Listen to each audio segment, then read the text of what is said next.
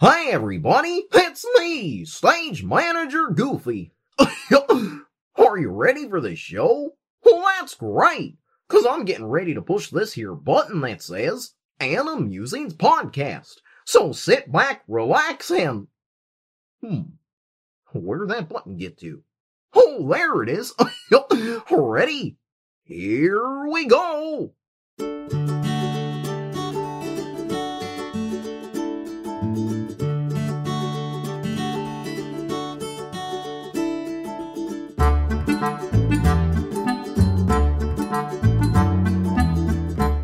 Well, hey, thanks, Goofy. Really appreciate that. So nice of Goofy to be able to, come in and do that, intro for us.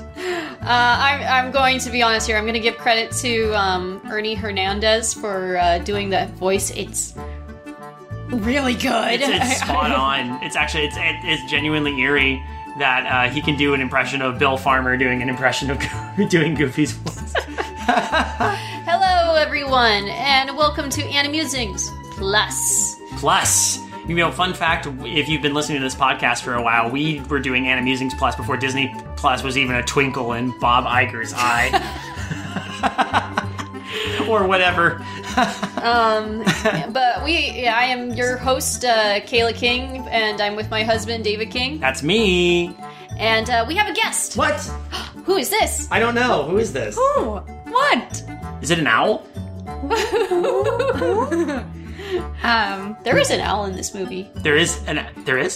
Yeah, wasn't there an owl in this movie? There were possums in this movie. Yeah, I can't remember. There's many animals in this movie. Yeah. It was a very animal kind of movie. So the person that sounds a little bit like me is my sister, Morel. Hi. Hello. Hello, welcome to the show.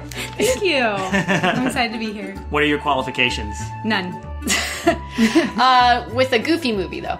What are your qualifications with the Goofy movie? Well, Tell us about our history. Are we doing personal histories? Also, what year is, to quote Dale Cooper, what year is this?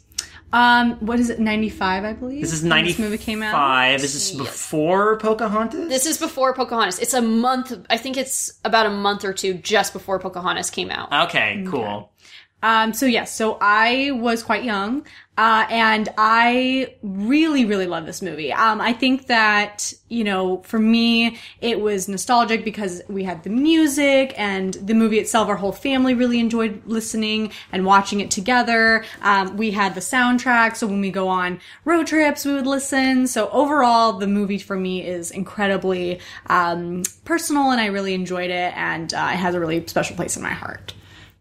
That's very succinct and efficient. Yeah, I still listen to the songs as an adult. Mm-hmm. I think you and I have actually blasted Eye to Eye in the car. Absolutely. You and I have done that too. Yeah, it doesn't matter who you are. If you grew up with this movie, you probably have fond memories. I mean, if you liked the movie, you probably have fond memories of any of the Powerline songs. Honestly, yeah. And we'll get into those, trust me, because I think that's one of the most memorable parts of the movie. Well, there's for a movie that's a Goofy movie, it's a surprisingly memorable movie. Mm-hmm. I was going to say, it's interesting because despite the fact that growing up I didn't watch this movie that much, I didn't own this one, I rented it, I think I even remember seeing it in theaters. Oh, really? Yeah. Do you remember seeing it? I do not remember seeing it. I don't either. I do because I went with I do remember this because my dad, so my dad is his favorite Disney character is Goofy, and that's probably why my favorite of the Mickey gang, Mickey gang of Disney characters is also Goofy. Mm-hmm. And my favorite Disney shorts, that was eerie, but I loved it. We both at the same time. But Goofy is far and away my favorite, and I think my favorite Disney shorts growing up were the World According to Goofy ones, the how-tos. Those are usually the best ones, to be honest. They're the more silly slapstick. Oh, if you hear a snort every once in a while, that's Gracie. Gracie's here with us as well. She's with us for pretty much every episode we do. You've probably heard her barking a few times because she is a little pain in the butt. But now she's being all chill because we're all sitting on the couch with her. But yeah, my dad and I remember we watched this movie and it was interesting because it's, the movie is so much about, a father and son bonding. And here's my dad and I bonding over this movie that has our shared favorite character in it. So, shout out to my dad who, used to keep me entertained as a kid by doing his own Goofy and Pete impressions. Not as, they're passable. Not as good as, like, Ernie's Goofy. Yeah. But, Sure, but he has the heart, which is what's most important. He has the heart. And, Ernie is a dad, so he can do that voice to his kids. And, Oh my and scare them gosh. by sounding eerily like Goofy. That's so sweet. Yeah. We are giving you full credits, Ernie, right now. So watching this again was like really cool because I hadn't watched the movie in a while, but I'm surprised how much of it I really distinctly remember despite the few times I actually did watch it. Absolutely. So this left an impression on me, a Goofy movie. And I think of a lot of the non Walt Disney Animation Studios canon. I know it's like a weird distinction anyway we've always made with this podcast, like what is in the that canon and what's not. This is probably this might be my favorite. Above Nightmare Before Christmas? Yeah, even above Nightmare Before Christmas. Oh, dang. Yeah, I love Nightmare Before Christmas, but something about this movie really appeals to me. Just a smidge above Nightmare Before Christmas. I mean, for me, Nightmare Before Christmas is a great film in general, but it is really good for me, at least, for certain holidays. While I feel like the Goofy movie is just... I could watch it any time of the year. And I'm perfectly content and happy. There's a nice chunk where Nightmare Before Christmas is appropriate, Right. So. Right. In terms of a fully animated film, yes. I don't think it beats Who Framed Roger Rabbit and Mary Poppins. Oh, for okay. me. Yeah, I'm talking about fully animated films. But Because, like, the other ones, like... Yeah, it doesn't beat Mary Poppins, doesn't beat Who Framed Roger Rabbit. Yeah, in terms of like their Animusings pluses, I would say Who Framed Roger Rabbit and Mary Poppins beat this movie. We did talk about Who Framed Roger Rabbit for almost 3 hours. Yeah. Oh my goodness. But like if it for a completely animated film, this is I would say this would probably be my favorite as well, especially looking at the ones that are coming up. Yeah. Oh boy. Is this the last bastion of films that we really enjoy in that bracket for Animusings Plus? We only have a couple Animusings Pluses coming up, or just a few. And there's about only 2 after this that I'm really looking forward to. Okay. So, hey Kayla, as the group historian, can you tell us a little bit about the production history of this movie? I am glad you asked. So, A Goofy movie is based on the Disney afternoon TV show Goof Troop, but as we talked about in the DuckTales movie, DuckTales didn't do as well, so they tried to make a Goofy movie a little bit more of its own, and there's a bit of a more separation from a Goof Troop, but the idea of Goofy and his son Max still exists, and same with Pete and PJ as well. Right. And also, this is the presence of Kevin Lima, who eventually we will see to go to direct Enchanted. And oh, really? Yeah, Kevin Lima, I love him as a director. He has a specific style, and he does, like... Again, when you see Enchanted, the humor is very similar to a Goofy movie's humor. It's kind of like self-aware humor, but it's like couched in the modern day. Both of them still have heart, and they're also very slight love letters to Disney as well. Oh yeah, there's clearly a lot of hey, we are in the Disney film moments in this. We're going to talk about Enchanted at some point. Oh yeah, that's one of our Animusings pluses. Yeah, for sure. And with this one, he actually wanted for a Goofy movie, he wanted Goofy to be more 3-dimensional, wanted him to be have an emotional arc rather than just, yucks. He's not in there for the yucks. And Jim Magan, I hope I pronounced that right, he wrote the script, and, he was the one who came up with the whole father-son road trip, and actually this was based off of, believe it or not, Walt Disney Studios chairman Jeffrey Katzenberg.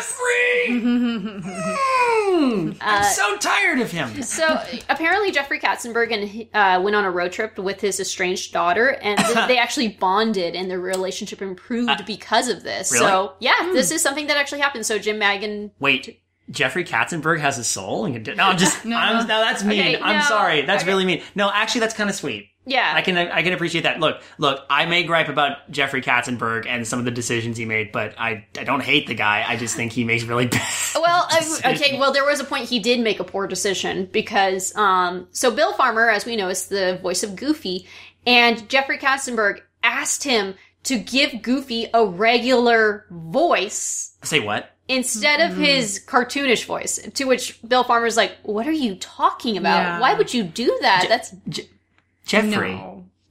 Jeffrey. So Bill Farmer recorded all of his lines in his normal voice, and then they watched it, and Michael Eisner and Roy E. Disney, who were, well, you got CEO and the nephew. The nephew. Of Walt Disney, like, Nepotism, no. yeah, going like, this sounds awful. Why would you do this? He needs the Goofy voice. So they brought Bill Farmer back to record all of those lines back in his Disney's, the Goofy voice. And of course, like, this is what we see now, and it sounds so much better. Like, why would really we want to does. see him talk normally? That's creepy to me. Unless, I mean, I know in the new DuckTales TV show, there's a point where you hear Donald with a normal voice, but it's silly. But And and that's not Tony Anselmo doing the voice. It's someone else. Yeah, and it's done for laughs, where this is creepy. This is Right. I mean, you'd be taking such an iconic character with such an iconic voice and turning it into something that he's not. And mean- it just doesn't make sense. I mean, Goofy's iconic, but like, I think one of the most iconic things about Goofy is his voice. Like, Absolutely. and that's true, actually, when you think about it, that's true of the whole gang. Mickey, Donald, Minnie, Goofy, they all have very distinct kind of voices because they're all super character Absolutely. voices. Yeah. Even Pete's got like a specific character voice. So, And so the premiere took place on April 5th in 1995 at AMC's Pleasure Island at the Walt Disney World Resort. And this was attended by like some of the actors and of course premiered at Pleasure Island? Mm-hmm. Nice. and then 2 days later it was released nationwide. Now I couldn't find the budget for this, but during like the reunion or like Kevin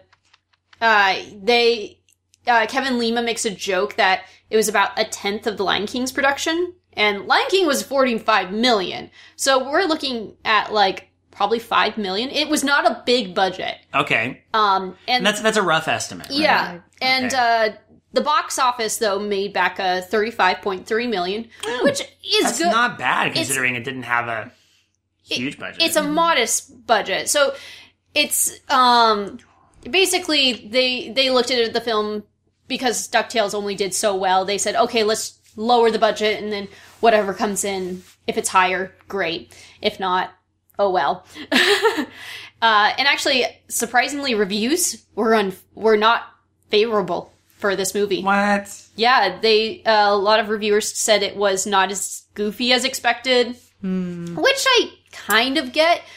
But thinking back now, watching, like, there's a point where I'm like, okay, you know what? If I came into this and thinking I'm going to see a Goofy movie, I probably would expect more laughs out of it and more slapstick. But looking back and just watching it on its own or watching the movie, it's good. No, I think it's a very well crafted film. Oh, yeah. I mean, I think that's a good point, though, that we are taking into consideration that some of these individuals might know Goofy as a certain way, with a certain dimension and a certain everything. And so having this newer film where he has more dimension and more interest and more personality, it might be a bit off-putting for sure.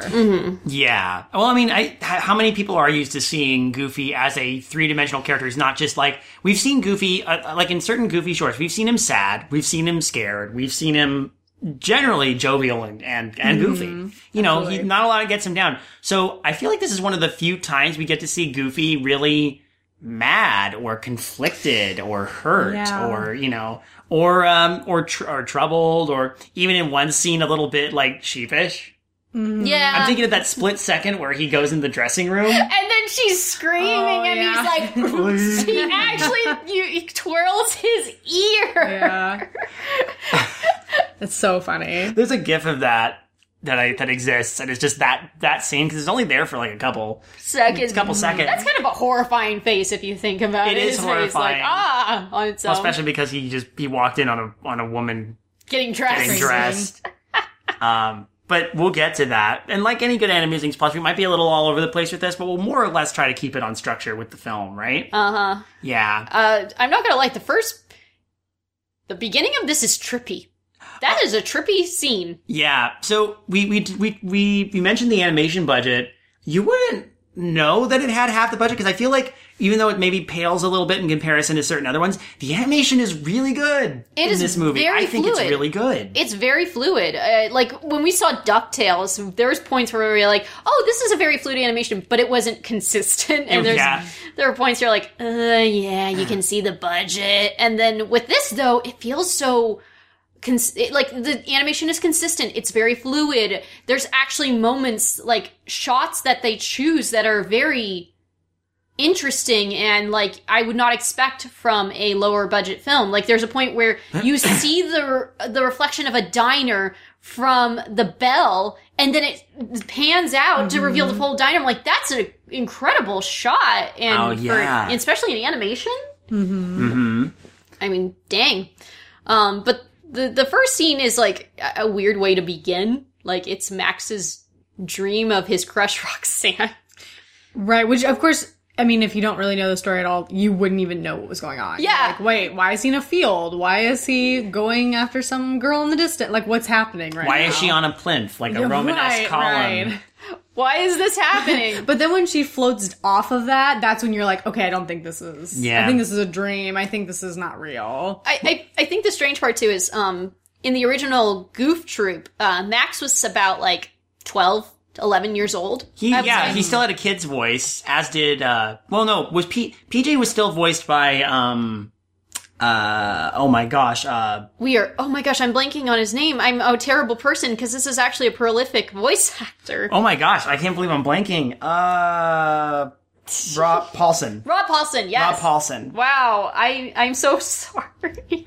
I should know this because I listened to the Talkin' Tunes podcast, which you should listen to, by the way. He hosts that, and it's very cool. You get to hear all kinds of nonsense, including, wasn't there one, oh my gosh, where Bill Farmer, they're doing the Godfather, but Bill Farmer is doing Goofy as the Godfather. I haven't listened to this. It's amazing. Or maybe it's something else. There's a bit, you can probably find a clip of this. It's Rob Paulson and Bill Farmer, and Bill Farmer's doing Goofy as the Godfather. Wow. It's amazing. Awesome. I need to find this. Sorry.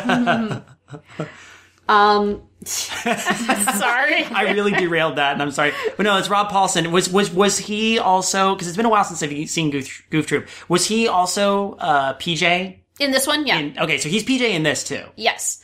But Max sounds older. So Max is a teenager they now. They start him at like 11 and then in the Goof Troop and they decided to age him to like, I think we talked about this. We think he's about 15. I think he's 15. Yeah, because when, I mean, this movie starts, which we're kind of skipping over a little bit, but, he's going back to school and it seems like he's already aware of this school and it's, the people there and everything. So we're under the impression that he's at least been there for maybe a year. He's either at the end of his freshman year or maybe the end of sophomore year. We're not 100%. Yeah, I was about to ask. I don't think we ever get any confirmation whether he's a freshman or a sophomore. And I'm going to say sophomore. He doesn't have a car, and then throughout the movie, he doesn't drive. I mean, there's a point where, again, we'll skip around this. Luckily, a little bit. But this is tying themes together, which we will explore later. But this is the context of we see Max. What do we know about Max? Yeah, because there's a point where he's like, "Hey, the car," and Goofy's like, "What? You want to drive too?" But the problem is he never drives. Though he is never ever allowed to drive. If he was 16. He would probably have his license. Absolutely. Because Max seems like a very independent spirit. So yeah. I feel like he would have been driving at this point. And plus... He skateboards everywhere. He does. Yeah. Which is something he did in Goof Troop, so that's consistent too. Yeah. So... So, and even in the first part, he walks to school. He doesn't drive to school. So I'm thinking 15. Mm-hmm. 15 for sure. So, like, I know that I could relate to some things with Max at 15, despite the fact that I was homeschooled. And no, mostly just like feeling weird around girls and feeling rebellious and stuff. Yeah, like that, I mean, he's going through a lot of the things that I feel are universal themes with teenagers. Finding about yourself, finding about others, learning to interact with others and the environment that you're working in with school and friends, and just trying to find like a good middle ground and finding like where you fit in with all of this. Yeah, that's a good point, and it's kind of a coming of age story, but not really. It's more about the bond that forms between, again, father and son that don't understand each other, but over the course of this road trip do. Right. Yeah. I mean, I think the coming of age is more the coming to, like, that Goofy understands that Max is coming of age. Yeah, this is a different kind of coming of age. So it's not him truly becoming of age yet, because I think he is still uncertain about a lot of things. Yeah. But he wants his dad to understand that he's at that point in his life where he's exploring and figuring out, and like he's older now and he needs that space. And we'll get there, obviously, because like he's right now he's still in the I'm having a dream that turns into a nightmare where he becomes his own father. Right. Yeah, and that says a lot. That's Freudian. That's super Freudian. And then he wakes up and he's in a very 90s bedroom. But just letting you know, this movie is extremely 90s. Absolutely. But it feels dated without feeling like exhaustingly dated, you know? Like like you can still relate to a lot of the things that is going on. It's not, you know. I felt so comfortable watching this movie though as a child of the 90s. I was like, oh man, this feels so good. Look at all these 90s things. This is great. Girl, you pointed this out. You're like, hey, remember you had that phone, the Mickey phone that he grabs when he gets a phone call in the morning because he's late? That phone that you have. You actually had that? I actually had that phone. That's interesting. Yeah. Wow. I don't know where that phone is. I think we probably got rid of it at this point. It's Yeah, unfortunately. But you could probably sell it for a lot of money. Dang it. Prop of Goofy movie. Put it on eBay. This actual prop from a Goofy movie. Yeah.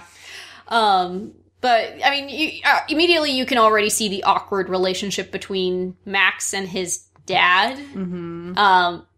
I think awkward's a nice way of putting it. Because I would even dare to say that it's slightly estranged. I mean, I wouldn't say it's fully, but I would say that there's a disconnect for sure. Yeah. I think Goofy knows how to take care of his son as a young kid. He is very, I mean, later on you realize, or you learn that Goofy works as a photographer at a department store. My goodness. That's another throwback to the 90s. That's so how many, 90s. like, department stores do that anymore? I can tell you probably zero. Right.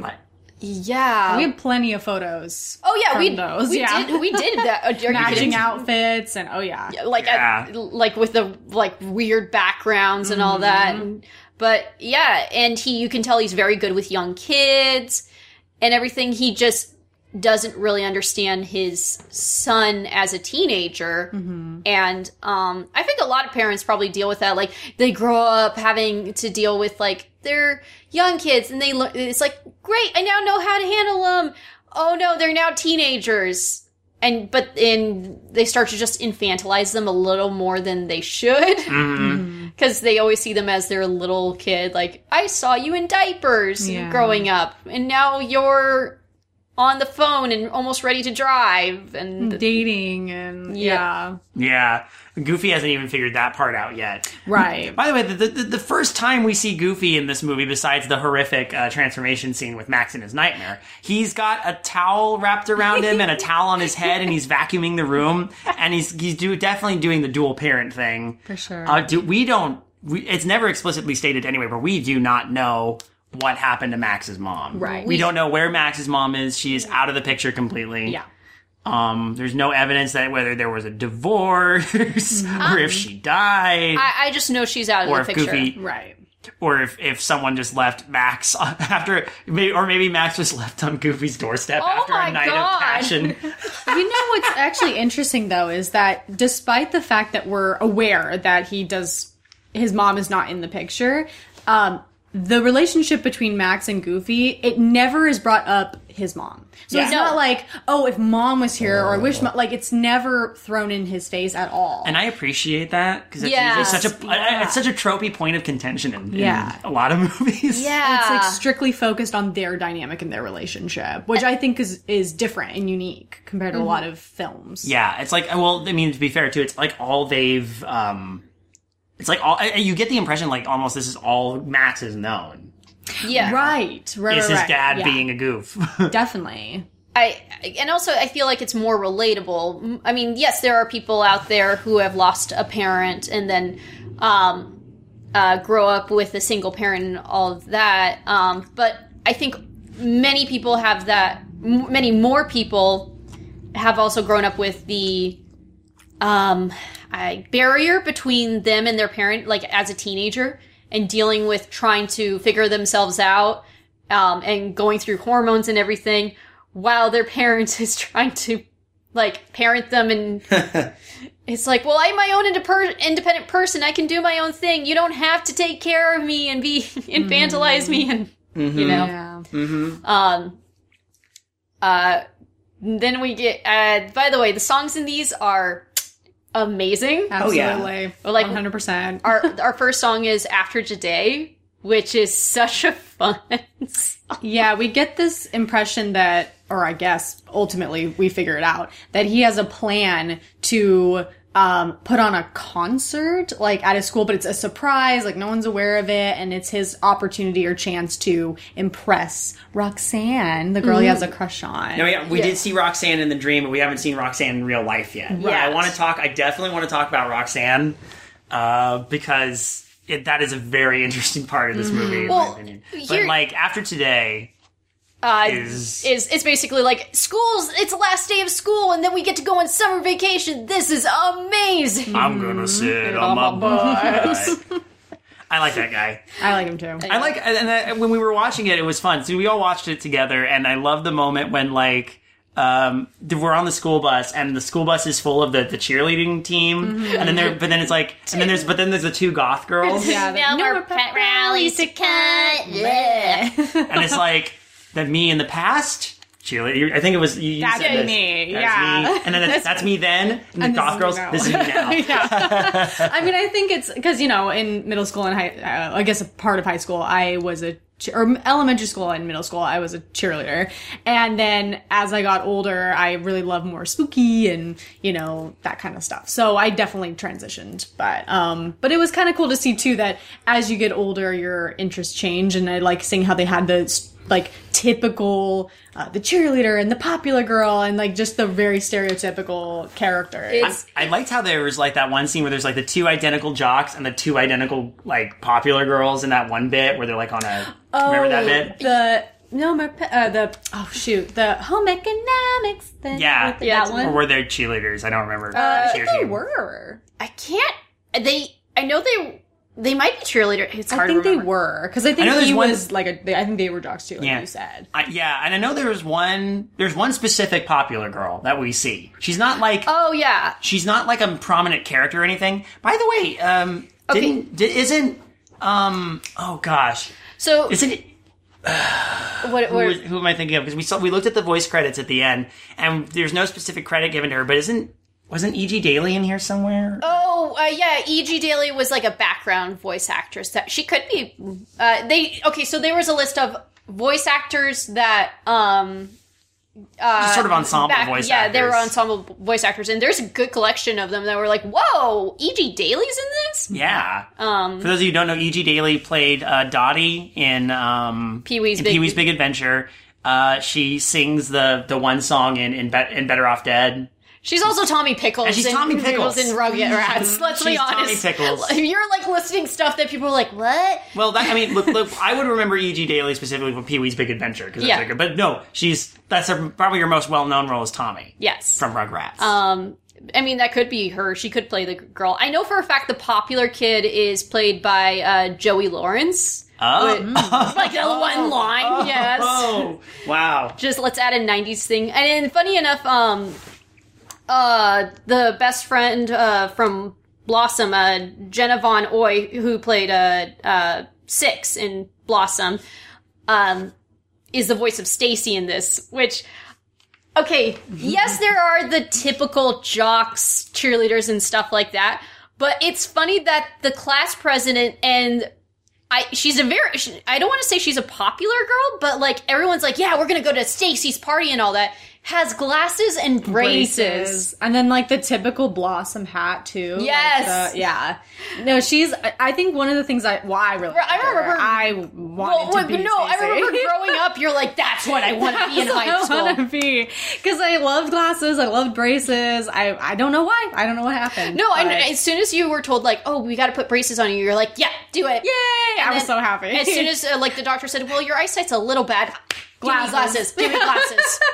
I think because in a lot of ways, Stacy, like you said, she kind of looks like she'd be, the non-popular person, but in reality, she commands authority, and but in a good way. She's not domineering or anything like that. She's just like, listen, I'm smart, I'm talented, I deserve respect, and I love that about her. Who doesn't love Stacy? Everybody loves Stacy. I like Stacy. Yeah, even the popular kids are like, yeah, you ready to go to Stacy's party? Right, Like, yeah. No one sees her as like this. How much do I bet though she has rich parents? She could. She might. She has a big TV. And Yeah. Yeah. For the 90s. Yeah, and the town, I mean, we can't tell for sure, obviously, but the town seems like it's pretty small, too. Well, So- in a goof troop, this town takes place in Spoonerville. Spoonerville, yeah. And so that is- it's safe to assume we're still in Spoonerville. Yeah, and it's a small town. Spoonerville is also a small town. And along with that, Roxanne is her best friend. Mm-hmm. And here's the adorable part about this. First of all, Roxanne is also awkward. He's so and- excited to talk about her. She's adorable to the max. I love the way they animate her. And I love, and again, we talked about gateway furry things in previous Disney movies. You know Roxanne was someone's gateway furry. You look confused. No shame to anybody. By the way, zero shame to anybody out there who is a furry. Wait, Rel, do you know what a furry is? Of course, yeah. Okay. No, I was confused about the concept of a gateway for Well, So- the person, it's like having an awakening. Like as a kid, you thought this character was attractive, and then you're like, wait a minute, but that's an anthropomorphic animal character. Right. I don't care. It's like people who saw Robin Hood, people who saw The Lion King, and were like Simba. Oh, Nala. Kovu was for me. Kovu? Okay, that's fair. The second and again, no shame. Literally no shame. If that's your thing, we don't shame on this show. No. That's the way it goes. by the way, even if you just like animal characters or you think animal characters. So by the way, I'm digging my own grave so deep right now. I'm going to switch back. So, Thank you. In the last Lion King, I actually assumed. I know we were talking about this that you really liked the Lion King, but I think you liked Lion King 2 better. Is that true? Okay, so I think that's not how I would put it. But I want to make sure that it's clear that I think Lion King is best, great, top. However, I liked the second one a lot because I think it was slightly more when I was just a little bit older, so it was a little bit more like in a time when I could cognitively understand what was going on. Okay. But also, I loved the Romeo and Juliet style story. So the forbidden love. I just thought that was really cute. So yes. But no. Okay. Back to this movie. Back to the Goofy movie. Right, so we have Stacy and Roxanne, and the reason I want to point out Roxanne is because there's little details that I really like that kind of show her personality. She's got that she's got that girl next door vibe to her. Yes. Mm-hmm. And she's got that thing where, and you pointed this out, we were talking about this is just a thing when teenage girls, she does that, she plays with her hair a lot. Yeah, she seems a little nervous and she hunches like this. You can't see this, but she got that little hunch where her shoulders come way up, and it's adorable. So It's very sweet. She's not the popular girl. That's that's Stacy. That's No. But I mean, there is a quote unquote popular girl, and you see her in After Today. Yeah, she's the tropey popular girl. yeah, with the blonde hair and a crop top. Yes. Yeah, it's so awesome. Very 90s. Yes. but yeah, and what's adorable is Max has a crush on Roxanne, not the most popular girl. Just this normal girl who is also awkward and clearly also has a crush on him, and it's adorable. That thing where they're both afraid that if they make the first move, they're going to get rejected. And Yeah, right. That's such oh my gosh. That's such, like, I felt that. I felt that so hard. You know? Like, Yeah, because, that brought me when you're back. still in high school, I think as you get older, you're more willing to, like, take the risk because, well, I might never see this person again, so who cares? In high school, and especially in a small town, you will literally see them everywhere. So you don't want to take a risk that you're afraid will fail miserably or anything like that. But Max wants to impress her, so he decides to hijack the student assembly to put on a concert. By the way, we probably should mention that there is a popular singer in this universe called Powerline. Oh yeah, Yes. Powerline. We know about Powerline. And because, Powerline is an underlying theme Yeah. in this movie. How many times did they play Stand Up? Stand Out. Like, Twice. No. It's like there's like three or four times. times in the movie. Oh, Not yeah. the whole song, but you hear it many, many times. That's right. in They the do movie. because he performs it, and then they do a callback to it while he's skateboarding. You can hear PJ listening to it on his like Walkman Yes. Oh, yeah. while he's cleaning his dad's RV. They're watching a music video of it in the hotel room later. Like Stand Out is like I guess must be Powerline's big breakout hit. Yeah. But we don't get, I think, the best Powerline song until the end of the movie. Which is but- true. Eye to eye. Yeah, but we'll get there. By the way, Powerline is sang. I don't want to say voice, but it is sang by Tevin Campbell. He was only 19 at this time. He's so good. He is really He- good. he- Shout out to Tevin Campbell. He was actually a popular R&B singer. Like, he actually had hits and stuff like that. cool. I had to look that up. I'm like, at this time, yeah. So I'm props to Disney for actually getting someone with charisma and all that. And I know you mentioned, like, what's he doing now? I think one of you has said, what is he doing? Yeah, what is he? I think that was me, yeah. And last I saw him, he did perform on Broadway as Seaweed from Hairspray. Awesome. So I'm very So cool.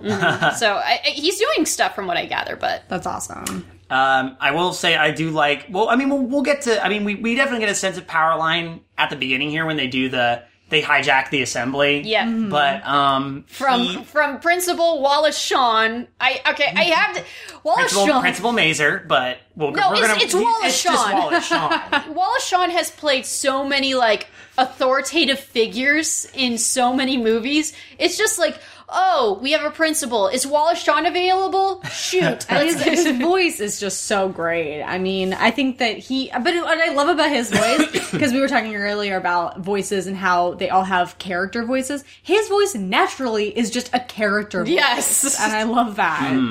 I think that with Wallace Shawn, he's one of those people that has a fascinating career, because like he's never like a main character, with the exception of My Dinner with Andre, which is its own little thing. But he's just but he gets consistent work all the time, no matter what. It's like, you still know who he is. I don't remember him ever being a main character in any movie, but it's like, oh yeah, I know who he is because I see him all the He's time. iconic. Absolutely. He's iconic still, so. Yeah. Again, fascinating career. yeah. I just need to give a shout out to No, him. yeah, but no, because we're bouncing around a lot, but like so like Powerline is interesting because like he's popular and he's like kind of we talked about this. To me, he always struck me, even before I knew this, he was a mashup of like Michael Jackson and Prince. Yeah, that's the idea behind it. They were thinking, when they were trying to figure out how to make this popular singer, they're like, okay, who is iconic? Who would be like someone that actually has long-lasting power? And basing him off of Prince and Michael Jackson that's not a bad choice. Absolutely. I mean, they had staying power for sure. Well, So- considering that so many people remember the songs from a Goofy movie, specifically the Powerline ones, I think they knocked it out of the park with that one. Yeah. Agreed. Because you could hear them out of the context of a Goofy movie and go, that's just a popular artist from the 90s. Like, honestly, that just sounds like... But because he did this whole stunt, the principal calls Goofy and basically over the tops it, saying he started a gang riot. He was wearing gang clothing. clothes and started a riot and stirred up the student body. Like, this was so over the top. Like, and it even says, if you don't parent your child, he will end up in the electric chair. Like, wow. So dramatic. I do want to talk briefly about, because the interesting thing is they have to hijack this. This is a pretty elaborate plan of theirs to get it going. They have to pull the trap door on Principal Wallace Shawn, dropping him into the auditorium basement. We forgot about Bobby. Right. No, yeah, that's what I'm saying. We have to go back because Max finishes after today. He gets to school. He meets PJ, his best friend and partner in crime. And then they have bribed Bobby. They've bribed Bobby, who I guess is like the VR club, or he's what a- is it? Sorry, not VR. he's a video kid. Yeah, he's a geek. He's a tech kid. He's a tech geek. yeah. Like, well, there's Which you wouldn't nerd- even expect either. But he doesn't because strike me. it's, He doesn't strike me as a nerd archetype. He strikes me as the geek archetype. He's the person who goes to a specific club, and he's an anomaly, Bobby. He's Pauly Shore. He's voiced by Pauly Shore. No. He's just Pauly Shore. Yeah, he's basically just Pauly Shore. Yeah. Here's the funny part. Pauly Shore was not credited in this film, but it's clearly Pauly Shore. Oh, yeah. Like, there's no... Once again, an iconic voice. Yeah, and he's the the actor, or not the actor, the character itself basically acts like how Pauly Shore. It's like, it's clearly him. Like, there's no doubt about it. And I love that this character is really, I mean, if you think about it, not in the movie that long. No. But you remember him so vividly. Like, Yeah. I think a lot of people, there's been times when if I mention a Goofy movie, and one of the things they think of is like, oh, remember Shadow Wizard? Yeah. Like, the Leaning Tower of Pisa. Like, that sticks in people's minds. He's the weird tech kid who's obsessed with Cheese Whiz. Yeah, and that's what I love. He gets paid in Cheese Whiz. Yeah. They bribe him with Yeah. Cheese Whiz. Yeah. By the way, I used to love that stuff when I was a kid. I hate it now. Oh, no. It's disgusting. Like, the grossest parts of the movie are when he's... But it looks good, I think. Yeah, but then this leads, because of this is what starts the, Goofy to be like, I'm going to take my son on a road trip to go fishing like my dad did Yeah. and his granddad did. And he does have that interaction with Pete during all this too, where Pete's like, you see their different kind of styles of parenting a little bit at the beginning, just the way they handle that first kid who they're trying to get the picture of. And they both work at the same place, which is interesting. But Pete, I get the impression Pete's kind of like the manager. Or Dirty maybe Goofy. they Maybe might they're on the same level, but Pete's just trying to find a way to, act like he's a manager. yeah. From what I gather, I mean, actually, there's a line, or there's an interaction that actually describes their ways of parenting perfectly. So, this is later on in the movie, and they're both in the hot tub, where Goofy says, my son loves me, to which Pete responds, well, my son respects me. And that says a lot. Yeah, I think that was the first moment, because, I mean, in general, throughout the film, you see Pete's parenting style and Goofy's parenting style, but this was the first time that I think we really establish how different they really are, and Goofy kind of has that moment of, I don't think I agree with this method. I don't agree with you that, oh, my son respects me and that's how I should handle it. Because throughout the film, he's trying to listen to Pete in order to figure out how to manage his son. And that's the first time that I think he realized that he didn't want to be like Pete. Yeah, because actually, PJ, like, the way PJ acts around Pete is, he is scared of his dad. Oh, yeah, he's a soldier. Oh, yeah, like, there's a point, there's a point where Pete is bowling and there's one pin left, and he yells for his son, to which he's like, yes, sir, come on, sir, and then points the pin, and PJ knows to him automatically to just kick it. Yeah. Like, it's like, oh my goodness. And It's unnecessary. then Unnecessary. there's a point where... But it's also Pete. And keep in mind, what's great about the way Goof Troop reimagined some of these characters is you got Goofy getting this nuance as a, nuance as a a more full-faceted character. Pete gets that a little bit too, but Pete got his start in Disney as a villain and as the foil Yes. of Mickey Mouse. So they turn it from being a villain to just being, for lack of a better word, a hard-ass dad. You Yeah. know, that's actually a really good point. I didn't think about it until just now. I don't really feel like there's a villain in this film. There isn't. There isn't. There isn't. But what's so great about that is that in traditional Disney films, there's always a villain. Like, there's always someone that we know this is who we're gonna have to defeat at the end. With this film, the thing that we're quote unquote defeating is this miscommunication and this barrier between a father and a son. Yeah. Which I think is incredibly Right. impactful and deep, which I think is really cool. Yeah. Because the conflict is Goofy doesn't really listen to his son, and his son wants to go on a date with this cute girl, and he has scheduled a date with this cute girl, but his dad refuses to listen to that, and is like, no, I'm going to make sure that you don't turn out bad, because he's, again, too focused on what's might happen versus what's going on in the I present. mean, like we stated at the beginning, he's the only parent for Max. Yeah. So Yeah. he has to think about everything that could possibly, the now, the future, the middle, like he has to think of all of it. Yeah. So I think he's just trying so hard to be a good parent, be a good person, be a good role model for his son, like do everything. Yeah.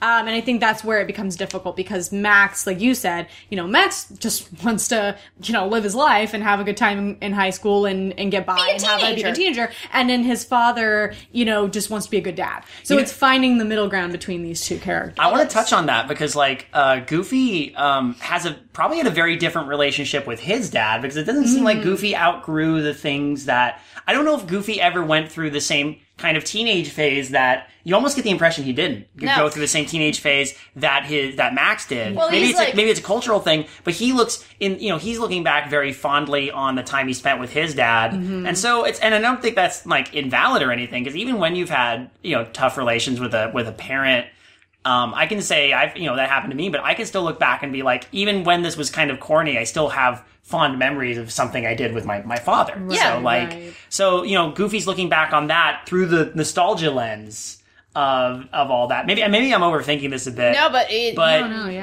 almost seems like he's ignorant of the fact that Max is going to also be a very different person than maybe than Goofy was as a kid. Yeah. When his dad took him to Lake Destiny, Right. or Destiny Lake. I don't remember which it's order Lake it is. Destiny. Lake Destiny, yeah. Lake Destiny to go fishing. Because, again, different values, different time, different thing. Well, and I also wonder too if maybe he definitely maybe has that disconnect between who Max is and maybe when he sees that Max is in trouble, the only thing he can think to do is what worked for him, like you said. Yeah. And so he just wants to fix the situation. But I think that's what's so great about obviously skipping forward, but towards the end when they're on the car and it's a waterfall, we'll discuss that. But having that moment and having a situation of we're just gonna lay this all on the table and we're gonna just throw everything out there in a way that we can really listen and hear each other and not just passive aggressively go through life. Yeah. Yeah.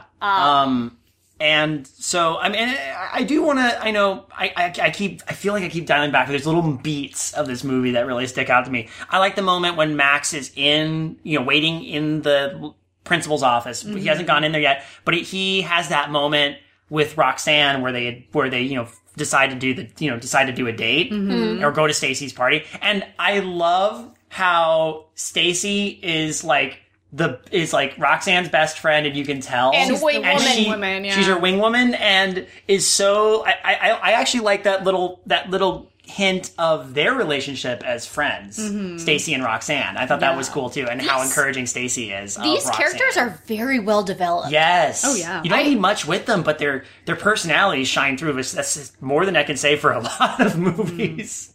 Yeah, there isn't a character, I feel at least not off the top of my head that I can think of, that is unnecessary.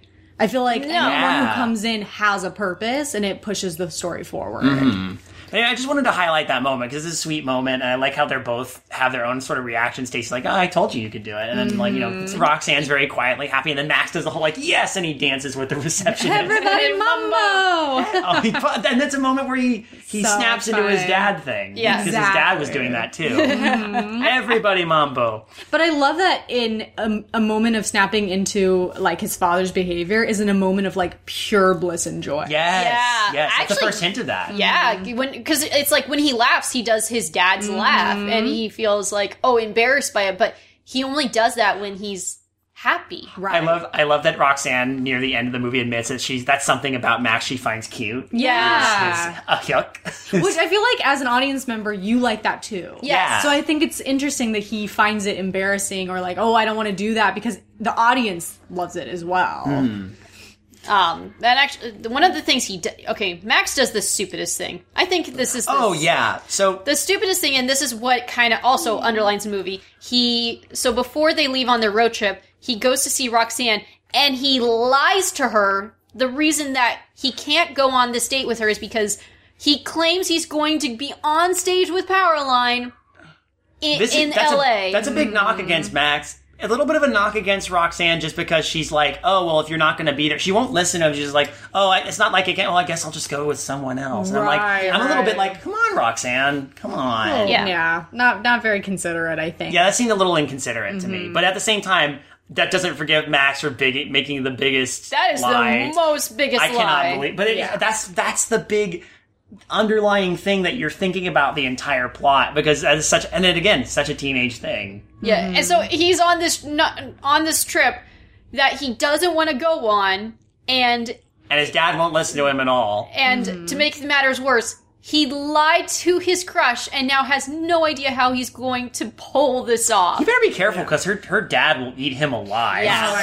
gosh. That was so funny. Her dad is so protective and just someone you do not want He has to no with. dialogue, and yet he's the typical, just like, again, this is the benefit of being a cartoon with cartoon animals as the characters. She's got a big, scary bulldog For a dad. for a dad. Yeah. So that's really cool. And he never says a word. Everything is done through his grunts and his like pantomime and just the facial expressions.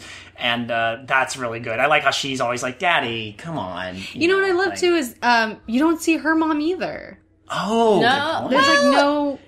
The mom isn't necessary for this. Well, To be fair, also, we don't see Pete's wife or PJ's little sister. Yeah. Even though in a Goof Troop they are established characters. Yes. Right. I think that was my point. Was that moms it's do not interesting to factor see. into this plot. This is Yeah. a movie about dads and their Right. relationship with their kids. Yeah. Yeah. Which honestly I feel like, is such a unique take, because I think in a lot of films they'll have the mother-son or the mother-daughter relationship. So it's kind of cool to see the father character. Yeah. Yeah.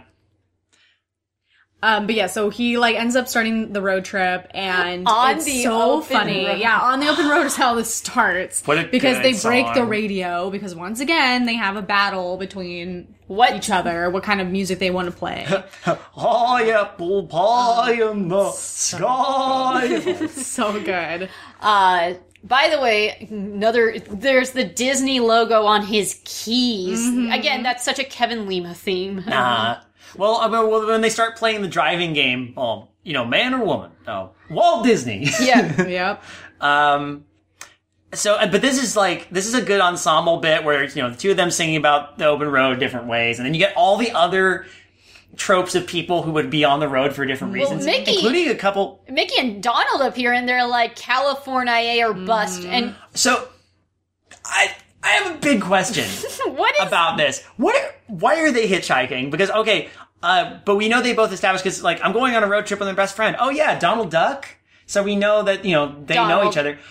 Why does Max own a phone with Mickey that looks like Mickey when Mickey... And we know... is Mickey already a celebrity in this universe? So is his dad friends with Mickey Mouse? Famous movie star Mickey Mouse? I wonder if it's just they wanted to incorporate as many themes as possible. I don't know if there's any deeper meaning to it. No, it's just, really it's just isn't, funny, but it raises. This is the stuff I like to dig into in these movies. The little weird logic things is if Max owns a phone with that's established, that has Mickey established as an icon, it is also unusual to see Mickey and Donald just hitchhiking. Side of the road, Yeah, it's like, wait, what?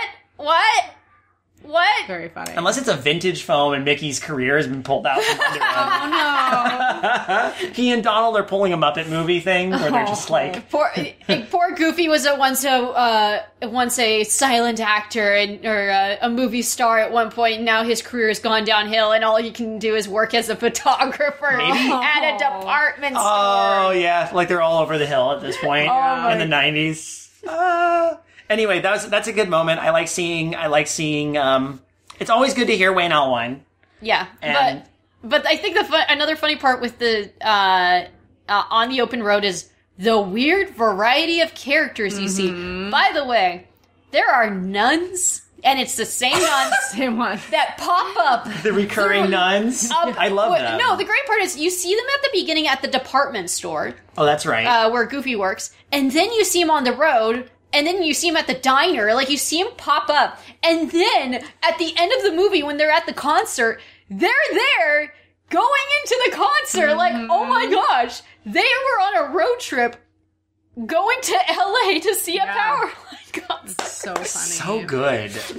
There's a great attention to detail in a lot of little continuing beats. Yeah. And sort of the, setting up there's a lot of Chekhov's everything. In this shout out to a few of the weird things. Like, obviously, there's the hearse where the corpse gets out of the coffin and dances on the roof of the car near the end. I'm like, okay, cool. This song brought back the dead. But This song is so powerful it can cause necromancy. But the other low-key detail I find kind of grim is when there's that trunk that opens and there's a guy tied up in the trunk who's singing along, and he's got a cement block on his feet. oh so it's my- clearly a mob. Someone's gonna drop this guy in the river. gosh. And it's played for laughs, and this is where I think the goofiness of the movie does come through, and I enjoy that.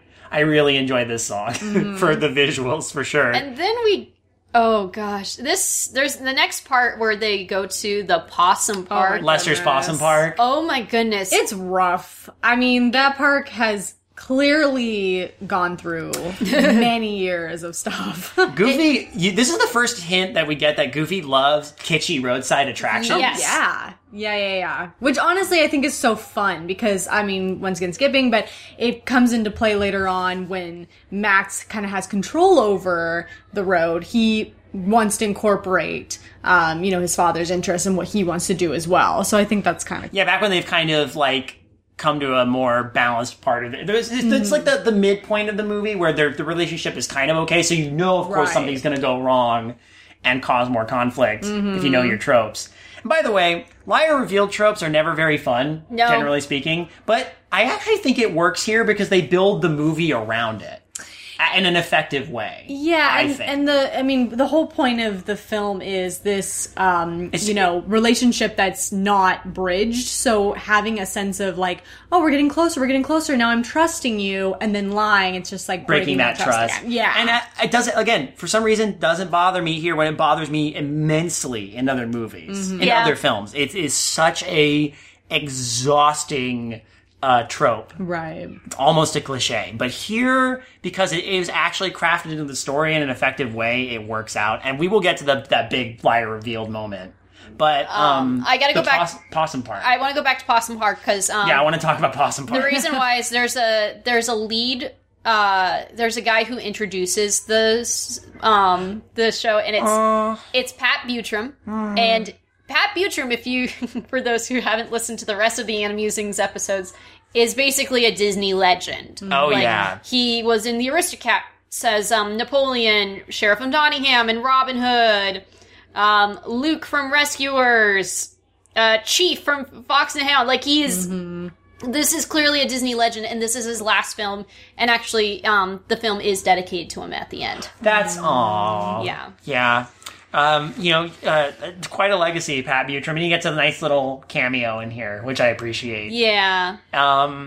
Man, to think how many people did they get out of Green Acres that just became I mean, it's him and Zsa Zsa Gabor, Ava Gabor as well. Oh no, is it not Zsa Zsa Gabor? It's Ava Gabor. It's Ava Gabor. I don't think did Zsa Zsa ever. I don't know.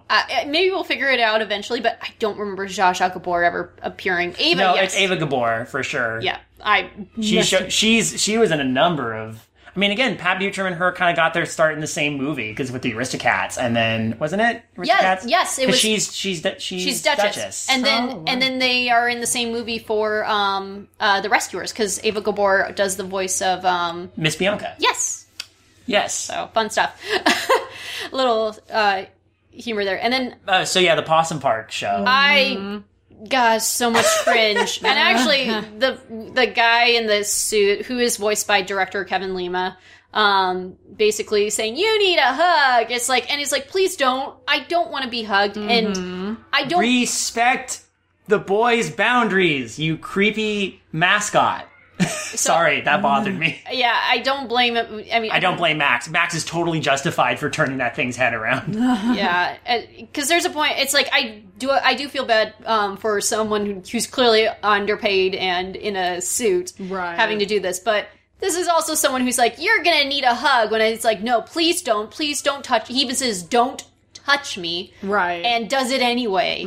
It's like, yeah, it was. He had it coming. It was like Max alone. like yelled at him and was like calling him names or anything like that. He just says, "Don't touch me." And instead of listening to him and being like, "Okay, I'm gonna go talk to other parents with their kids and having a good time," not this kid clearly. This 15-year-old kid, like, really, you're gonna Right. bother a 15-year-old kid when there's clearly like other like younger kids around who would probably love you? Like, Yeah. jeez. The whole Possum Park thing, like the show, the little animatronic show, feels like they're kind of digging at Country Bears. Oh, they are. They're It is absolutely clearly. digging at Country Bears. It's both an homage and a parody. I think that's also the worst song of the. Oh well, yeah. No one remembers the Possum Park song. Park. I know. Pop, pop, pop. It's the thing. Oh no! When we listened to it on the car ride, we would skip We'd it. always skip it. We yeah. skip the Possum it. Park No song. offense. Yeah. And this is another one of those like early act low points because Max is just and Max is just getting fed up with people laughing at him. Keep in mind earlier he'd done something bold and kind of rebellious that had earned him the respect not just of Roxanne but of the entire school. Yes. Like everybody after it was like Max, Max, Max, Right. and I love that. We didn't really talk about that, but it's great because like he did this thing that got him to be sort of memorable, He set up his own reputation, and I like that he had that. Yeah. But here, once again, it's back to him being laughed at and ridiculed a little bit. Even at the Possum Park, I'm like, all these other people were laughing at him. Like, you're one to talk. You're at the Possum Park. But that's also why I wondered if, like, were they actually laughing at him or if they were just laughing at the situation and, like, thinking everyone's having a good time. Well, there's a little I'm not kid sure. who says it's Dorky Dork Jr. Oh, never mind. Yes. You're right. Yep, they're jerks. Because of course there's people there because it's a 90s movie, a 90s right. animated movie. But eventually they get to a place where they can fish. At first I thought it was Lake Destiny when I was a kid. Yeah, I thought so too. They'd already gotten there. But no, it's just a lake. A stop, Yeah. Yeah. To go camping. Mm-hmm. And that's where they run into Pete and PJ. Dun dun dun dun dun dun dun dun dun. When the RV, Pete's giant RV rolls in. Unnecessarily large RV. Which is, Pete is compensating for something. We know Yeah. that. Oh my goodness. Well, the funny part is we were trying to figure out how does he afford that if he and Goofy have the same job, but then I wonder, maybe his wife has a lot of money. I get the Maybe. impression You that, never know. Pete married up. I mean, Oh, yeah. Saying- But honestly, she looks like a savvy businesswoman. Is that someone? Oh, in the In the, I don't. Oh, here's the okay. thing. I don't remember a lot of specifics about Goof Troop that well. I don't even remember what Pete's wife's name was, which is unfortunate. But I remember Peg. her Peg. It's Peg. Peg. Thank you. Pete and Peg. Pete and Peg. Peg. I remember being like kind of she was kind of a hip, Sassy. like hip, sassy, and modern woman. Like she. Oh, yeah. She wasn't like a housewife. Like she had her own job. If I remember correctly, she came off that way. That is, but it's been a while since I've seen It wouldn't surprise me if she was, though, and Pete just blows through her money buying this giant RV. That's so interesting because Pete seems like a very strong, kind of independent, masculine man. So you would assume that. I don't know if At you least would he puts necessarily on. assume. Well, I mean, you know? he puts on airs like he is. I don't know if he That's actually true. is. Pete's got. I mean, considering that RV and how he has to show off everything, I think Pete's got a little bit of that inferiority. Okay, I complex. looked it up. Peg is actually a real estate agent. There it is. there. Yeah, There it no, is. Pete's the breadwinner in that situation, and he just works as a manager at a department store or a photographer. In the original, he was a used car salesman. And then, way. yeah, Oh, okay, so and she's maybe a real estate. agent. I yeah. love how they have actual jobs for these characters. Yeah, me too. Like, No, that makes sense. Peg's probably still in real estate. He probably he probably lost his used car salesman job. and ends up working Knowing at a Pete- department store. How much do you bet the RV, though, is a relic from that time? It could be. Like, maybe he hadn't lost his job that long ago, and he's like, well, with the last bit of income I get from this, I'm gonna... Here's another thing. I mean, our dad was a car salesman. And he would find cars. yeah. He was very good at finding cars for cheap too. For so sure. he could have easily found this RV and got a yeah. deal on it. That thing's his baby though, because it's got all the like modern amenities too. Think about it. It's even got like it's got like a fold out, a bunch of it's crazy. It's like high tech. This RV. You know, there's a bowling alley on the top, and there is the fold-out chairs, and they've got it cuts down trees like so they make space for everything. Like it's so interesting. But I think it just is such a good reflection of Pete, like feeling the need to cut down space around him so he can have space for himself. Yeah. He must overcompensate for everything. Yeah. It's Pete. He spends all of his time getting effectively emasculated by everyone around him. So, and then, well, Goofy's trying to do the normal stuff, like taking his son fishing. Actually, this is a important part because this is where he teaches him how to do the perfect cast. Yeah, and which is such a special moment. I mean, we don't know it at the time, I think. It's Chekhov's perfect cast. Chekhov's perfect cast, Awesome. brought to you by a group. It was passed down through all the goofs, but it started with Chekhov Goofy. I love it. So, because Goofy's great grandfather. Later on, this is the perfect cast is how Max saves his father when he goes over a waterfall, and which is adorable. And then, at the concert when they get up on stage, Goofy actually does do the perfect cast. Yeah, he manages to get on stage. Yeah. Which is also so funny because Goofy is just like the typical parent, like, hey, we're gonna try to get you on stage, let's do this. And then somehow he manages to get on stage himself, which I think is awesome. Yeah. Oh, man. And to impress Powerline, he does the perfect cast. Yeah, because he doesn't know what to do. He's just standing on stage looking like, do the perfect cast. And then, like, Powerline's actually like, oh, yeah. He starts engaging he starts doing it, too. Which is awesome. I love how Powerline the whole time just, like, he's totally cool with everything that's happening. Yeah. He's like, oh, someone's on my stage. Oh, and they are doing the perfect. Oh, okay, let's just do it too. Like, he just Well, goes with the he's a flow. performer. Like, if you think about it, when something weird happens on stage, you just roll with it, technically. I mean, they could have had security. Yeah, they could have had someone pull that person off the But, stage. like, well, think of, like, actors, like, oh, this happened, and then they just roll with it, and, like, improvise. And Yeah. just say, okay. okay, just improvise. Just pretend it's part of the show. But I think that's what makes you like Powerline as well, because the whole movie he's like talked about, and you love his music. But this is the first time you actually like see him and like kind of get to like get. I mean, he doesn't really talk or anything, but you get like a quick kind of view of his personality, and you're like, I love him. He just seems like a great guy. Yeah. We jumped to the end, which is great. Well, then it's relevant. It's relevant because the cast connects it. The first time he uses it as people. He catches Bigfoot. He catches Bigfoot. I do enjoy. Like people say there's not a lot of good comedy beats in this movie, or it's not as goofy as it could be. I guess that was the main criticism that you mentioned. This is funny. I like how he inadvertently grabs a steak off of Pete's grill and ends up catching Sasquatch of all things, and then they have to run from Bigfoot and hide in Goofy's car while Bigfoot just goes through all their stuff. Yeah. By the way, Bigfoot is voiced by Frank Welker. Of course, it's Frank Welker. Frank Welker is a god. We know this. When he can outdo lions and everything. His roar. I still find it funny because apparently for Lion King they use tiger roars because lion roars don't sound as powerful, as well as Frank Welker yelling into a trash can. Oh my goodness. Because apparently Frank Welker yelling into a trash can is more powerful than a lion's roar. Yeah. Oh, absolutely. Again, Frank Welker is a god. But yeah, actually the parts with Bigfoot are, I think, the funniest parts of the movie. Yeah. Like, this is actually the silliest part. Like, there's a point where it's like a quiet moment and between the okay, so they're hungry and they were able to get like alphabet soup. Oh yeah, they had the alphabet soup moment. Hi Dad soup. And if I recall, somehow Bigfoot gets headphones on and it plays music. It's playing Staying Alive. Disco dancing in the background. Well, no, because there's like a quiet moment. It's like, okay, we're gonna heat it, and they're just waiting and sitting, and then all of a sudden you see Bigfoot in the background. stay. And he's doing the little he's doing like a little finger dance. So good. He's like dun dun dun dun. It's so Bigfoot's so much really fun. Bigfoot is funny. So Yeah. cute. But Hi dad soup conversation. honestly, because you would think like, oh, running into Bigfoot, what a random part of it, but it does lead to them a moment for them to bond a little bit, and like, I mean,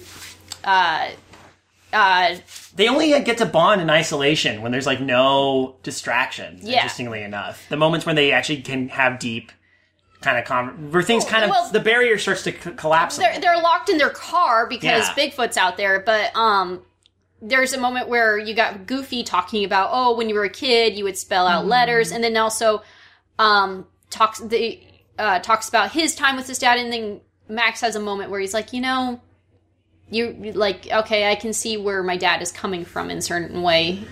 But at the same time, he knows he's still in deep sludge, as he calls it. Deep sludge. I'm in deep sludge.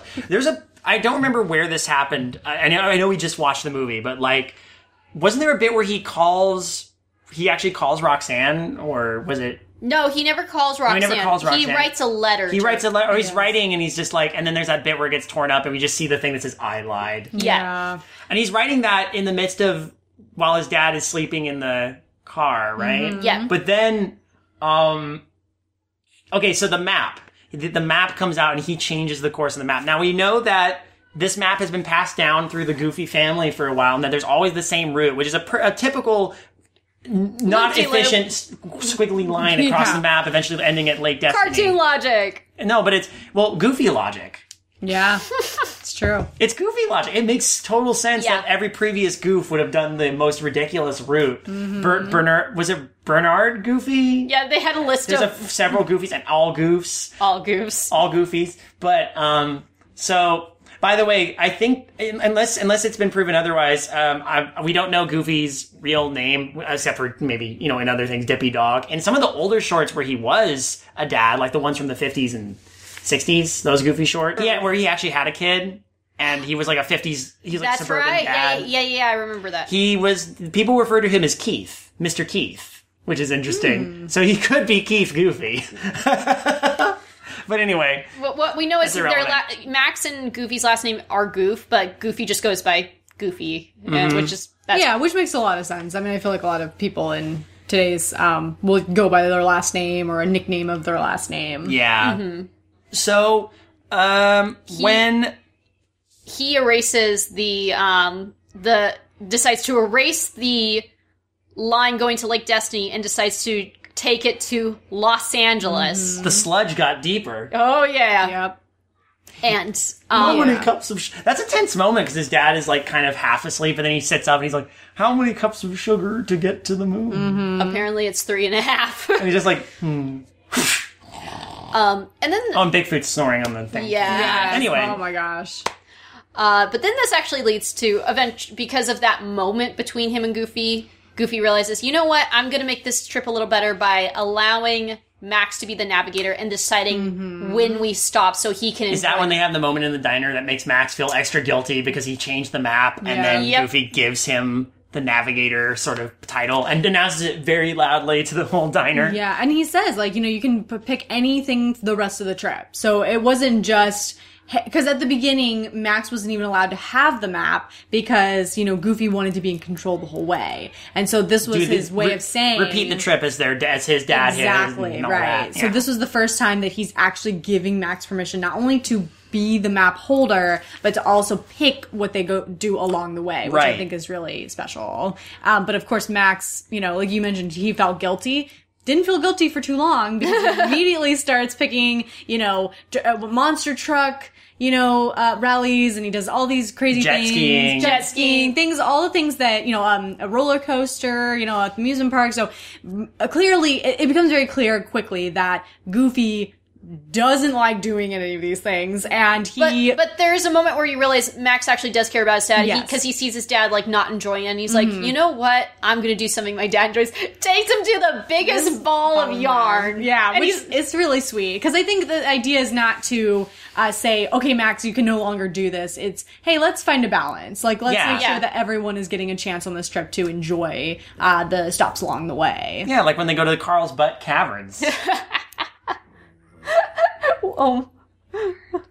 So I think that's like one of the coolest parts. And they go to a bunch of different things and they see a lot of sights. They go to a bat cave where they take a photo and all the bats start flying out. Like it's a really fun, silly time. Yeah. It's a good montage. Mm-hmm.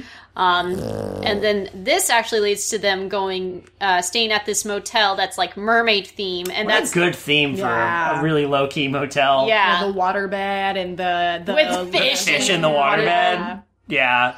This is when while PJ and you brought up the dad code thing, which I thought was interesting. Oh yes.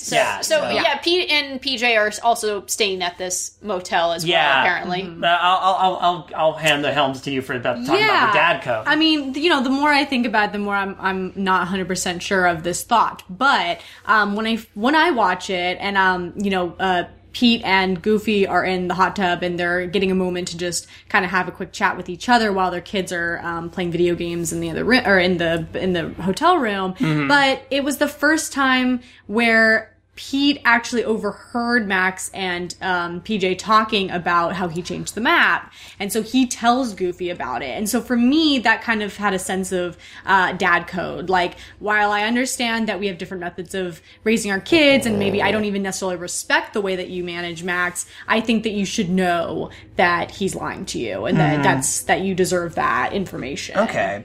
Yeah, because I saw it as I don't think that's.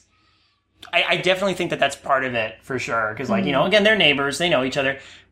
How much of it is also Pete trying to kind of prove Goofy wrong at the same time? And I think, because after we had this discussion, having the talk about how Pete needs to be, like, the best and the fanciest, Yes. whatever, this might just be him, like you said, showing off, hey, look what happens because you're not being like me, and you're not raising your kid the way I would handle PJ. Yeah. But I don't know, I want to believe that there's still, like, a dad code in there, but I could be wrong. Yeah, no. I don't think you're wrong. I think it's part of that. It comes off as a dad code kind of thing. Yeah. It does come off that way, but I think it's also Pete being self-motivated because Right. he's Pete. Yeah, I mean, sure. Pete, nothing is ever Pete's fault. No. Have you ever noticed that? Like when he gets in the hot tub, all the water comes out. I was like, they always put too much water in this. Right. Okay, sure, yeah, nothing's ever Pete's fault. Yeah. But I actually think this scene, and again, this is Goofy we're talking about. I love how subtle it is when he goes to the car. He doesn't want to. He doesn't want to believe. He trusts Max. He doesn't want to believe Pete. But he gets in the car and he's like sitting there thinking about it.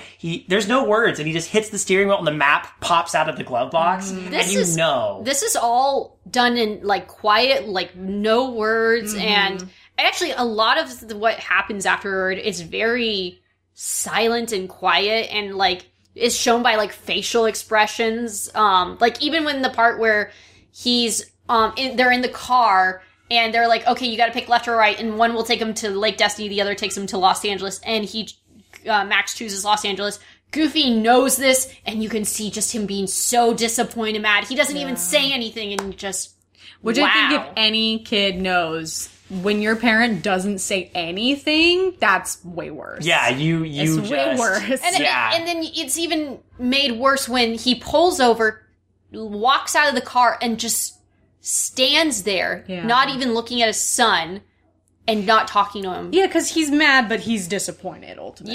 Yeah. Because he felt like even if Max and I are super different and he makes mistakes and all of that, I at least thought I could trust my son. And he thought that he could trust him over this course as well. Right. And it was, obviously not the case. Yeah. So. And then this leads to car chase shenanigans. The car! All this stuff flying out like a skateboard and, pots and pans and things like that. You're just Opportunity like, for more slapstick, but wow, couch of this thing where they're still yelling at arguing with each Yes. other. It's finally all coming out. All the frustrations they have with each other. Yep. The passive aggressiveness is gone. They're now just hashing it out. Absolutely. I'm not a kid anymore. You won't let me live my life the way I want to. And then, And then Goofy even just saying, but you know, what you don't understand is you're my little boy. Like, you've always been my little boy. Like, and I need you to understand this is where I'm coming from. And then Max has to clarify, what? But I'm not anymore. And Yeah. I mean, I'm still Goofy's your just- son. I'm just not a little kid. And then Goofy's just saying, I just want to be a part of your life. yeah. Aww. And that Which honestly is like, oh my God, I'm gonna cry. Like, the most like heartwarming, because seriously, like, I think that, you know, growing up, you know, our parents, I mean, for whatever reason, we've experienced, you can experience this kind of situation where your parents are either too involved, not involved enough, or not being able to find the balance. And so it's Yeah. really nice to see that Goofy, the reason he's so involved isn't because he's trying to be controlling. It's because he's like, I just want to be a part of your life. Yeah, I Goofy just Goofy wanna- is a good parent. Like, ultimately, he's a good, good parent. parent. He has good intentions. He has good Yeah. intentions. Like, again, you know, you could argue about what good parenting is. I think Sure, he yeah. is a good intentioned parent, and he makes mistakes. Yeah, like absolutely. people do. But he's ultimately trying to do what he thinks is best. Yeah. And what is important here is we have nobody else but you. We have this Yes. song where now, once again, they're in isolation. They're literally stuck floating down the river. We talked about this. Now they have an opportunity to talk, to Yeah. actually talk, because they have nothing else to distract them. They have to listen to each other. Yeah. And much like in the car, they make progress. First, they have this song where they just, and it's a sweet song. Yeah. You know? Yeah. I think it's not one of my favorites, No. but it's still a good song. Like, but if it's between this and On the Open Road, I prefer On the Open Road. Yeah. Powerline songs are like the The best. best, the I'm best ones. No arguments. no Yeah. arguments there, but But like, as like a really quick thing, because we just mentioned it, but I think Max says, I'm just trying to have my own life, and Goofy says, I just want to be a part of it. Yeah. I just wanted to make that really quick. Yeah. No, that's sorry. important. That's important. No, it's good. Don't apologize for being you're part of this as Yeah. much as anything. So and I mean, we have already discussed the waterfall part, and then we talked a lot about the concert, but yeah, the concert scene is amazing. I do appreciate that Goofy is immediately like, well, now that I know the details of everything that happened before, like that's all happens off Yeah. camera, but we come to the end of that conversation. And it's like, he well, now I actually- get it. He's like, well, let's get you on stage with this power line fella. Let's make this real. Let's actually make this happen. I'm like, yeah, Goofy. But also really quick as well, the waterfall scene, like, that's like the one moment where they're both completely selfless. Yes. They're both just trying to save the other. And I think that that is like incredibly impactful, because the whole movie is them. I mean, I think, yeah, Goofy does come from a selfless place. Like, he wants, But he still does it to he's some doing it extent for kind of himself, selfish, because yeah. he's like, I want to be a part of this. And so this is the first time where it's like, literally, I want you to I experience just this need road you. trip the way Yeah, I he did. did. Right, He's exactly. like, he wants his son to be happy, but he's only seen it from his perspective. Exactly. Yeah, yeah, exactly. yeah. So this is the first time where they're literally, I mean, life or death, just trying to save the other, and I think that was really special. Yeah, it's very Okay. cool. But yeah, you started. Now we can actually we touched on the concert a little bit, but the concert. It's a lot of fun. It's much silly, and the song is really good. Eye to Eye is really good. There's some slapstick, and it's just so much How fun. good is the staging for this concert too? Like Powerline gets to make an entrance in a big giant electric globe thing. Yep. Where he doesn't get electrocuted, but Goofy does. Yeah, Poor Goofy. because Goofy has to. It's Goofy. Right. I like how they're smuggled in The musicians. in instrument cases. How? I have no idea. Doesn't matter. It doesn't matter, they're there. And I was really getting some, like, you can definitely get the LA vibes from this. Like, I'm looking at the concert venue from the outside when they show that establishing shot, and it almost reminded me of the pond at Anaheim. Just a little bit, just the look of the building from the outside. But yeah, this is a good, and I like how all of this takes place just in the course of Eye to Eye. Yeah. As Yeah. the background music. Yeah. So, Which is awesome. Yeah, this is, so basically, like you guys said, that this is the first time where Goofy listens to Max and sees, okay, we want to get you in this concert, let's do it. And they get in, and, you know, somehow Goofy gets lost and he finds his way on the stage, but Max is still trying to find his way on the stage. And, but then they're both on stage and they're both dancing with Powerline, and it's like an iconic, impactful. and it is nice when you see the concert as viewed from Stacy's party. Yes. And you see them all like, look, there's Max! And Roxanne is adorable again. She always is. And then I like that moment that happens, weirdly enough, between Bobby and Stacy. Oh, yeah, with the cheddar Or, cheese whiz. they touch hands, and then they're like, he flicks his sunglasses off. She smiles and her braces shine Yeah. in the light. It's like, that's a cute little moment. Yeah. And then the movie ends with Max stopping at Roxanne's place in the broken down car. The car is in the river. They managed to get the car back, which is insane. How the heck is it still alive? I have no idea. They bought it from Pete. Yeah, apparently.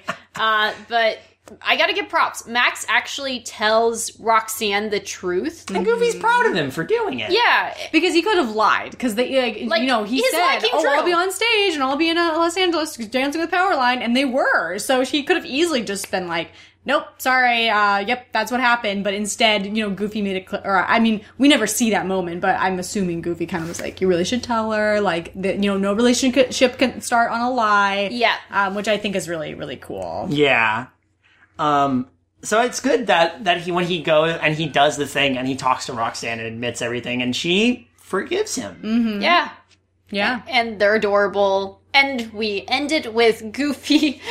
The car basically explodes and Goofy shoots into the air and does this and lands into her house. Shakes her hand through the roof. Yep. Like, it was nice to meet you. Yeah, and I like how that's the last shot as the camera pans up into the sky, and I'm like, you know what? He's no longer afraid to, like, introduce people to his dad. He just accepted his dad's a big goof. Exactly. And he is too. He is I too. think is the best part. Is that, because I think he yucks as well in that moment. He does, right? and he doesn't let hide it. He's like, listen, I'm a goof. Well, I That's what do it is. like that. And again, this is the moment where Roxanne admits that she thinks that a yuck is actually kind of endearing. Yeah. So, yeah.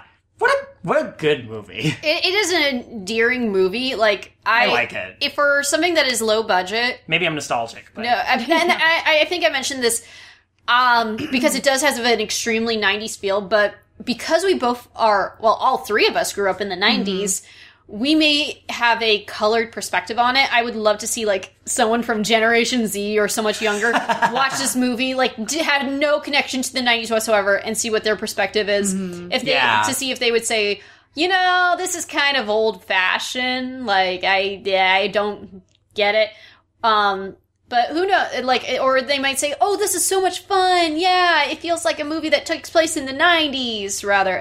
Because there is a difference between a movie that's dated versus a movie that's set in a time period. And Definitely. even though this did take place during that time period, it does also kind of feel like this is just how the movie is set. And this is I don't think it feels dated. No, I don't think it feels dated in a tired way. It definitely feels like a movie of its time, but Yes. it doesn't feel Right. like a dated movie. Right, because, there's references in the scenery of the 90s and even some interactions or something like that. But for the most part, the themes, the discussions, like, it's all relevant. And Yes. it's all things that everyone can relate to in any time period. So, No doubt. So I think that's really great. Yeah, the movie has a lot of heart. Critics argued it should have been more goofier, and yeah, maybe it could have been surprising. But if it's between just only laughs versus a movie that has, like, dimension and heart, I'm gonna go with dimension and heart Right. every time. Absolutely. Yeah. Oh, man, this was fun. Thank I'm glad we got to you. do this. Morel, thank you so much for joining us for this Thank you for episode. having me. I had so much fun. I'm glad. Hey, is there anything you'd like to plug, or somewhere where people can find you on the internet if you'd like to share? Interwebs. I don't have anything in particular, but if you'd like to follow me on Instagram, Instagram is Singing in the Rain, SINGNNTHERAIN, and it's the same for all my social media. Well, after this, we will be discussing Pocahontas, and then for March, we're going to delve into, we got two movies, actually. We are going to, for Animusings Plus, we got James and the Giant Peach, and then for For the regular Animusings. it's The Hunchback of Notre Dame. I know, I love that movie. That's exciting. I'm excited for this. Awesome. Until next time, I don't know how to sign off with a goofy sign off. A good goofy sign off, or a good related sign off, would probably have something to do with the best song in the movie. So, for the first time ever. Well, maybe not, because we've all seen this before, but I think we're all seeing this pretty eye to eye.